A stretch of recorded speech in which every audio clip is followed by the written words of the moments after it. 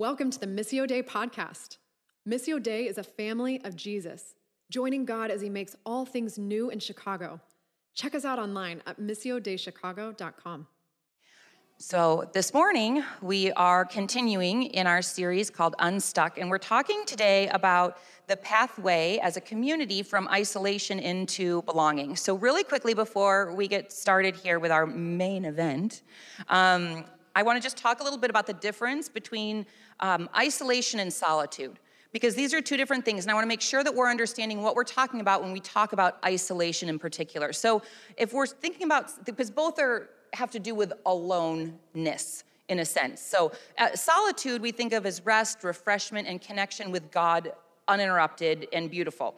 But isolation is aloneness that seems without option, like a forced aloneness and a cut-off feeling. One pastor, Carey Nieuwhof, says this: solitude is good. It recharges the soul. It offers time for reflection, for prayer. And even when you are alone, if you're experiencing solitude, you're still connected. Solitude connects you to God, to yourself, to prepare you to be connected to others. Isolation, on the other hand, is never replenishing.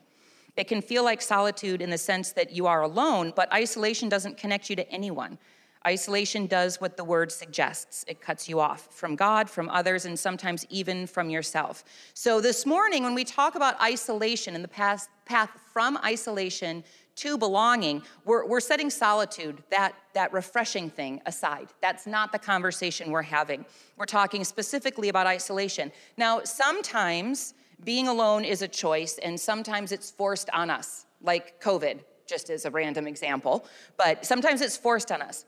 And sometimes the difference can be a little fuzzy, because sometimes we actually flee to be alone, actually seeking to isolate rather than to find solitude. Rather to isolate, to withdraw, to cut ourselves off. Sometimes as protection, perhaps, or avoidance of something, because connection and belonging actually is hard work.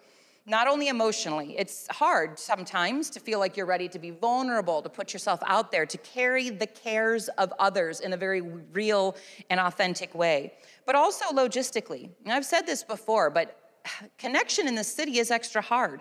We're not all passing each other at the same grocery store or at the same schoolyard, t-ball game, things like that. And so the point of intersections that happen in a city, we need to work for those.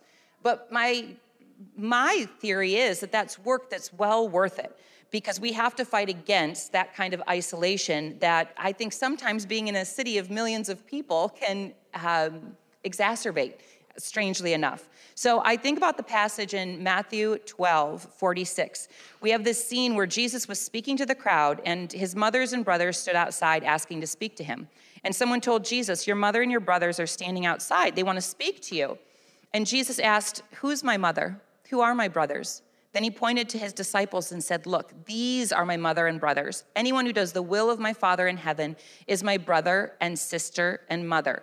And so Jesus in this moment does something really radical in that culture especially. A lot of us don't live near our families, and so they all did. And the family tie was an incredibly strong unit.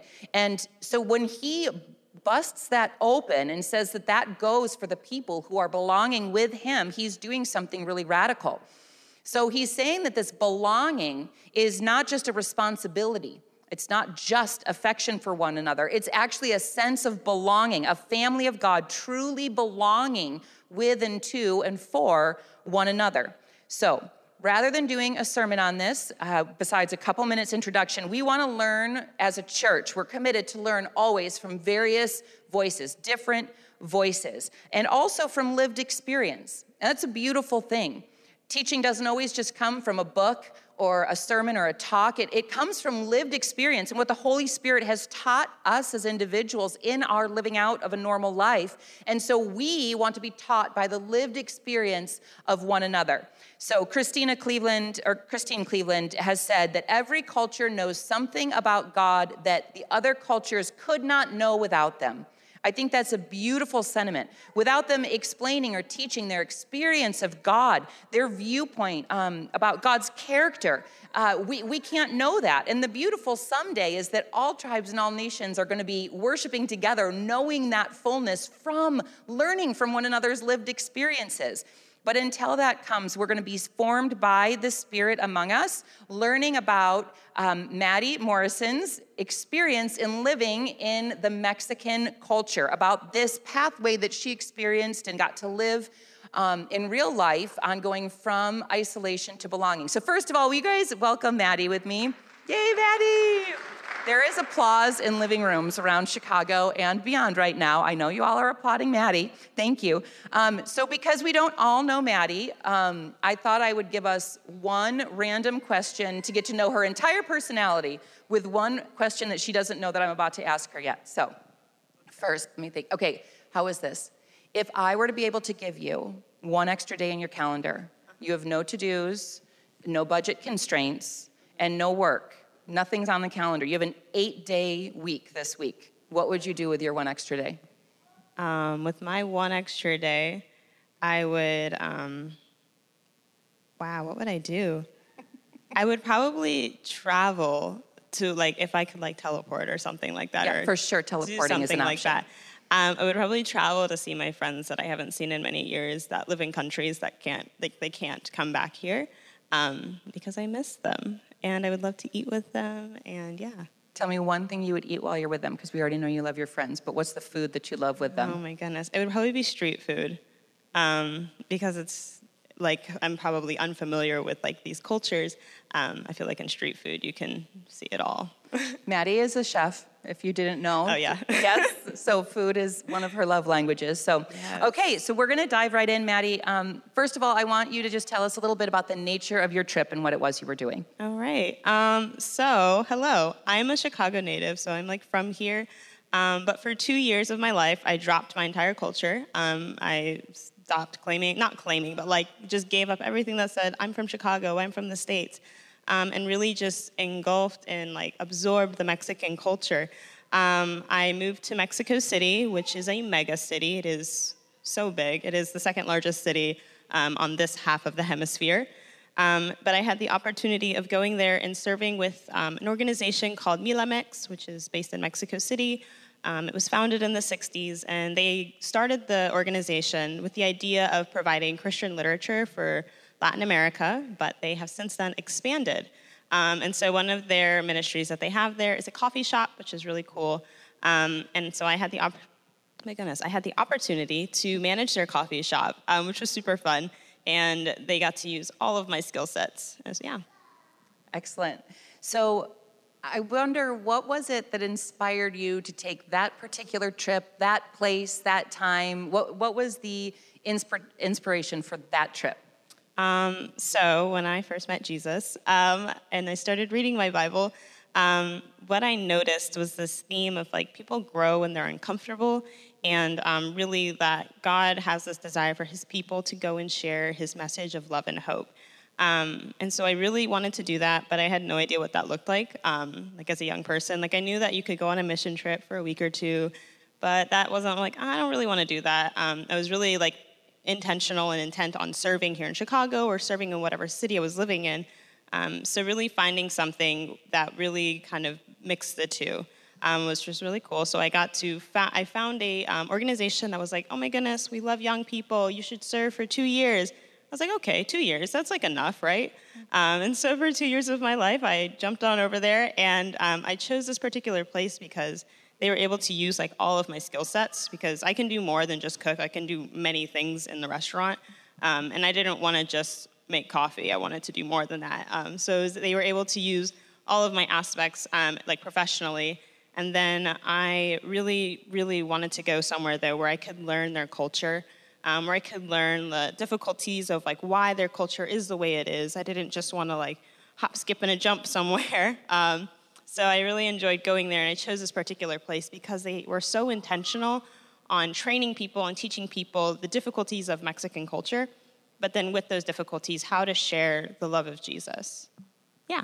I can't remember. Did you speak the language before you went? Did you No, go bilingual? I went only speaking English. I had learned a language before, but yeah, I kind of know the ropes in learning a language, but I just jumped right on in there. So cool. Okay, so did you know, thinking back, what did you expect it would be like beforehand? What did you know that you were a little bit afraid of or excited for, thinking back to before it happened? So I knew this is like before. Like, I know language is actually something many people struggle with or fear, right? They're like, oh my gosh, there's going to be signs in a foreign language. Oh my goodness, I don't know this language. People are talking to me. They're talking to me fast. Oh my goodness, what's happening? And so I feel like that's overwhelming for many people. But thankfully, the way that I was brought up, I was raised in the suburbs of Chicago. So I heard Spanish all the time, and I heard Tagalog all the time, and even in my own family, we grew up with Vietnamese culture around us. So hearing foreign languages was never a confusing thing. It was never a daunting thing. Oh, people speak multiple languages. That's fine. So that idea of somebody talking behind my back, it was never in my brain. I was just oh, they're just speaking Spanish, and I just don't understand. I need to catch up. And so that taking the language is a big fear that people have. But thankfully, wasn't too stressed out about it. I was just very intentional. I continually surrounded myself with people that only spoke Spanish. My friends that spoke English, I was stop speaking English to me, speak Spanish to me. It's okay if I don't understand. I'm no, we need you to understand. But yeah, I think that's a big fear. Thankfully, I didn't have it. And then I'm from a city. I love the city life. And so Mexico City, like I said, is a mega city. But I just slid on right in there, so there was no worries there. But yeah. So if it wasn't language, was there anything else, or were you kind of just all excitement? All gung-ho? Yeah, it was mostly just excitement. I was very excited. All gung-ho. So when you actually arrived, what was striking to you, maybe that you didn't expect, or just something that really stood out to you right away upon arriving, or quickly within your life there? So we're talking about isolation now. And so I think something that I expected was to feel so separate or so isolated from Mexicans, because I'm not Mexican at all. And I thought oh, they're gonna see me as an outsider for this is fine, I just have to figure it out, I'll make friends, it'll be hard, but it'll be okay. But I really only felt isolated for just a few days, not even a week. Because people were so excited that I was there, and I was so excited to be there. And so those two things just really meshed together. It kind of surprised me, honestly, how quickly people adapted me into their family. They would say, yes, this is my daughter. Oh my goodness, yes, this is my sister. I was like, what? We just met last week. You're already claiming me? They're like, yes, of course. You're part of the body of Christ. Yes, you're one of us. Come on, let's go. I think one of the coolest things I saw was the first family that I lived with was a very large family. But the people that I lived with, there was only two, a couple I lived with. So it was just the three of us, and we lived in this apartment that the husband grew up in. So he grew up in this home, and then downstairs his cousins lived there, and his aunt lived there, and then around the corner his grandmother lived there. And then his cousin was our worship pastor at our church, and he was over with all of his kids and his wife all of the time. And so they were just constantly together, constantly having parties at one another's houses. I remember getting several calls, Maddie, where are you? Why aren't you here? I'm what do you mean? I'm studying. And they're we don't care if you're studying. It's somebody's birthday. Come downstairs or come around the corner. And I was just oh my goodness, okay. And so I got into the flow of just inviting myself over to people's houses because it was expected. If I came home from work early, I need to stop at the auntie's house to of course, drink coffee with her, run errands for her. And so it was very interesting how ready they were for me to just be a part of their lives. But then I was very excited, and I felt so honored to just jump right in there with them. Yeah. That's so cool. Trying to remember some of the things we talked about. So I got to know just a little bit about Maddie's story when she returned here to the States. It was during COVID, and she jumped right back into Zoom, which was certainly lackluster, but the way that we could connect. And she told me just this much about the story, and it was so compelling just how the cultural expectation of belonging was so immediate and so different. And sometimes you, even if you were to go to your room, that registered as something different to them than it would to us. Exactly, yeah. they're so community oriented and so family oriented. Like if I worked a whole day and I come home, there's of course people in the house all the time. And if I went immediately to my room because I'm like, oh, I need to like take a nap, or oh, I need to like just breathe for 2 seconds, they were like, don't do that. Because if you did that, it would seem as if I like didn't want to be with them, which is of course not true. But there's like an indirectness to their culture. And so I had learned to just give that part up. And if I want to take a nap in the living room on the couch. Or if I want to come home and I want to zone out, like let's wash some dishes and just like zone out. But really learning to be present and always like, not even always serving, but just literally being present nonstop. I learned to find comfort in that, and they, of course, loved it. It was so great. How was it being somebody who was coming from the outside, so to speak, but, being together, being in belonging gets messy sometimes. Mm-hmm. How did that go when you had to have messiness, but still be belonging together? So many things. Because life is life. Like, it's hard. You get angry with each other. It's just life happens. But honestly, like, I would always tell them, like, it's okay. Like, I'm from the States. You can be direct if you don't like something. And that was something they were like, am I allowed to say exactly what I feel? I'm like, please, like, I would prefer it. Like, we're not going to lose this relationship. It's totally fine. But yeah, life, thankfully, everybody that I lived with loved Jesus. And so we were able to continually look back to Jesus, continually to look back to the Bible. If there was something like we were just like butting heads, or sometimes we're like, okay, we're just going to be different about this. That's okay. But really, at the end of the day, we wanted to love one another. We wanted to serve one another. And I think like that just took greater precedent than like all of like the messiness of like us just being humans. Yeah, that's really beautiful. So one of the things that was really compelling to me as I heard just a little bit about Maddie's experience over Zoom, again, when you returned, was your commitment to bring what you learned, what you experienced, not just what you witnessed, but what you actually experienced, to bring that back with you, to not let that go. And that takes commitment. Like I said, in a city that we're not, like we live in neighborhoods all over this city.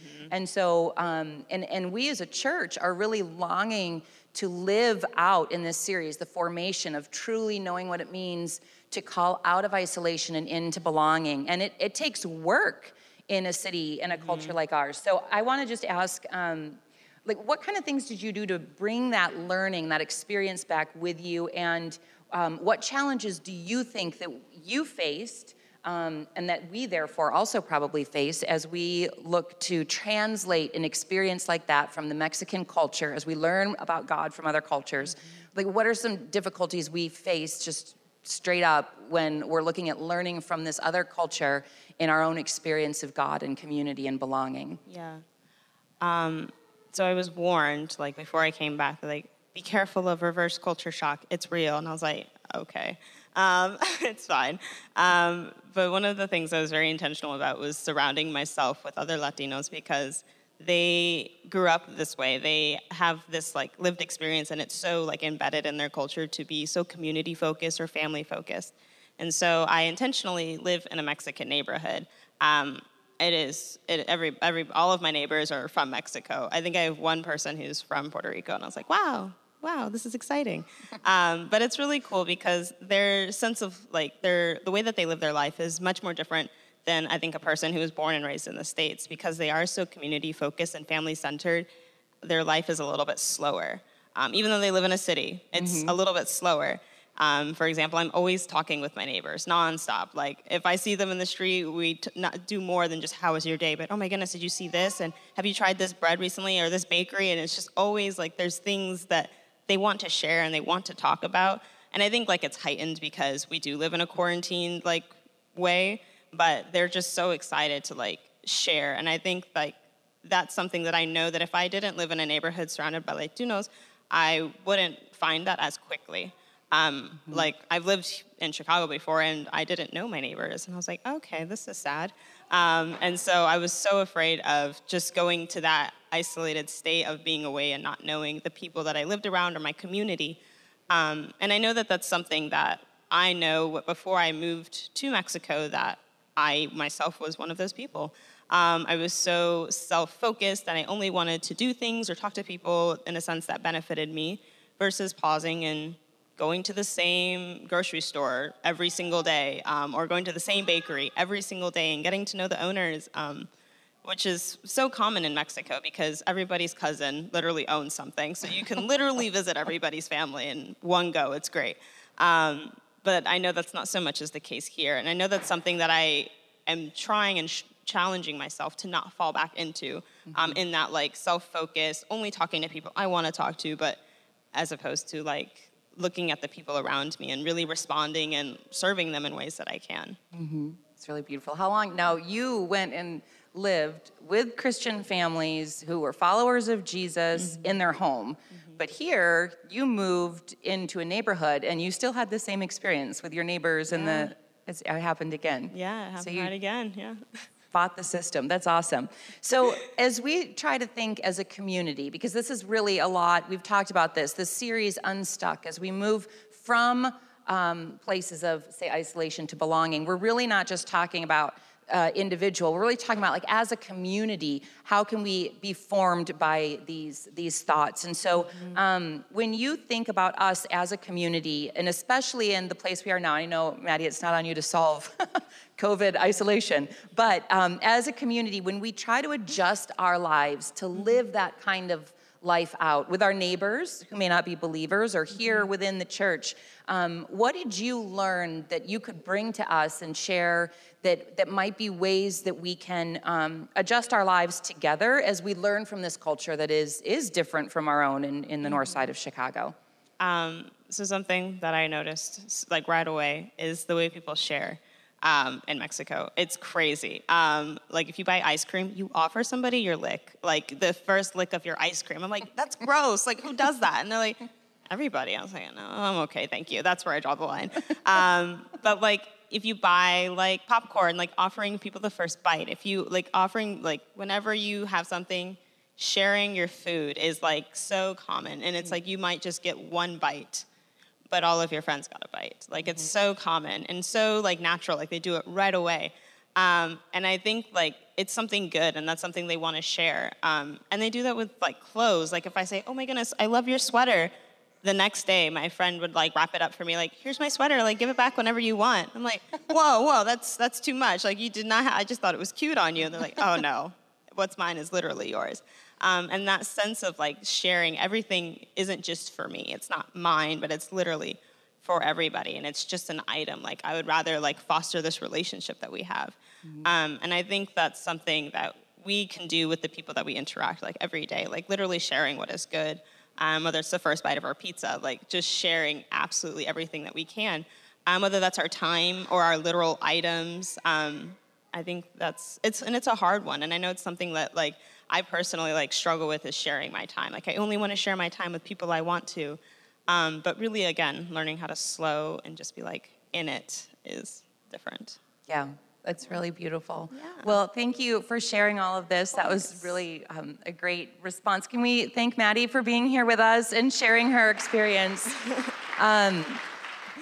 Maddie, I would love if you would be willing to pray over us as a community and just continue on in your same, just this vein of care and wisdom over us as we continue to grow more and more in Christ likeness. I would love for you to pray over us as we turn now to respond. Jesus, we thank you so much for this day, God. Lord, I thank you so much for a community of believers that you've provided us with, Lord.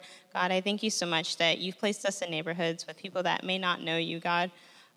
Lord, I pray that you use us. God, I pray that you help us to hear you and to see you everywhere, Lord, and to really just share the goodness that you have for others, Lord.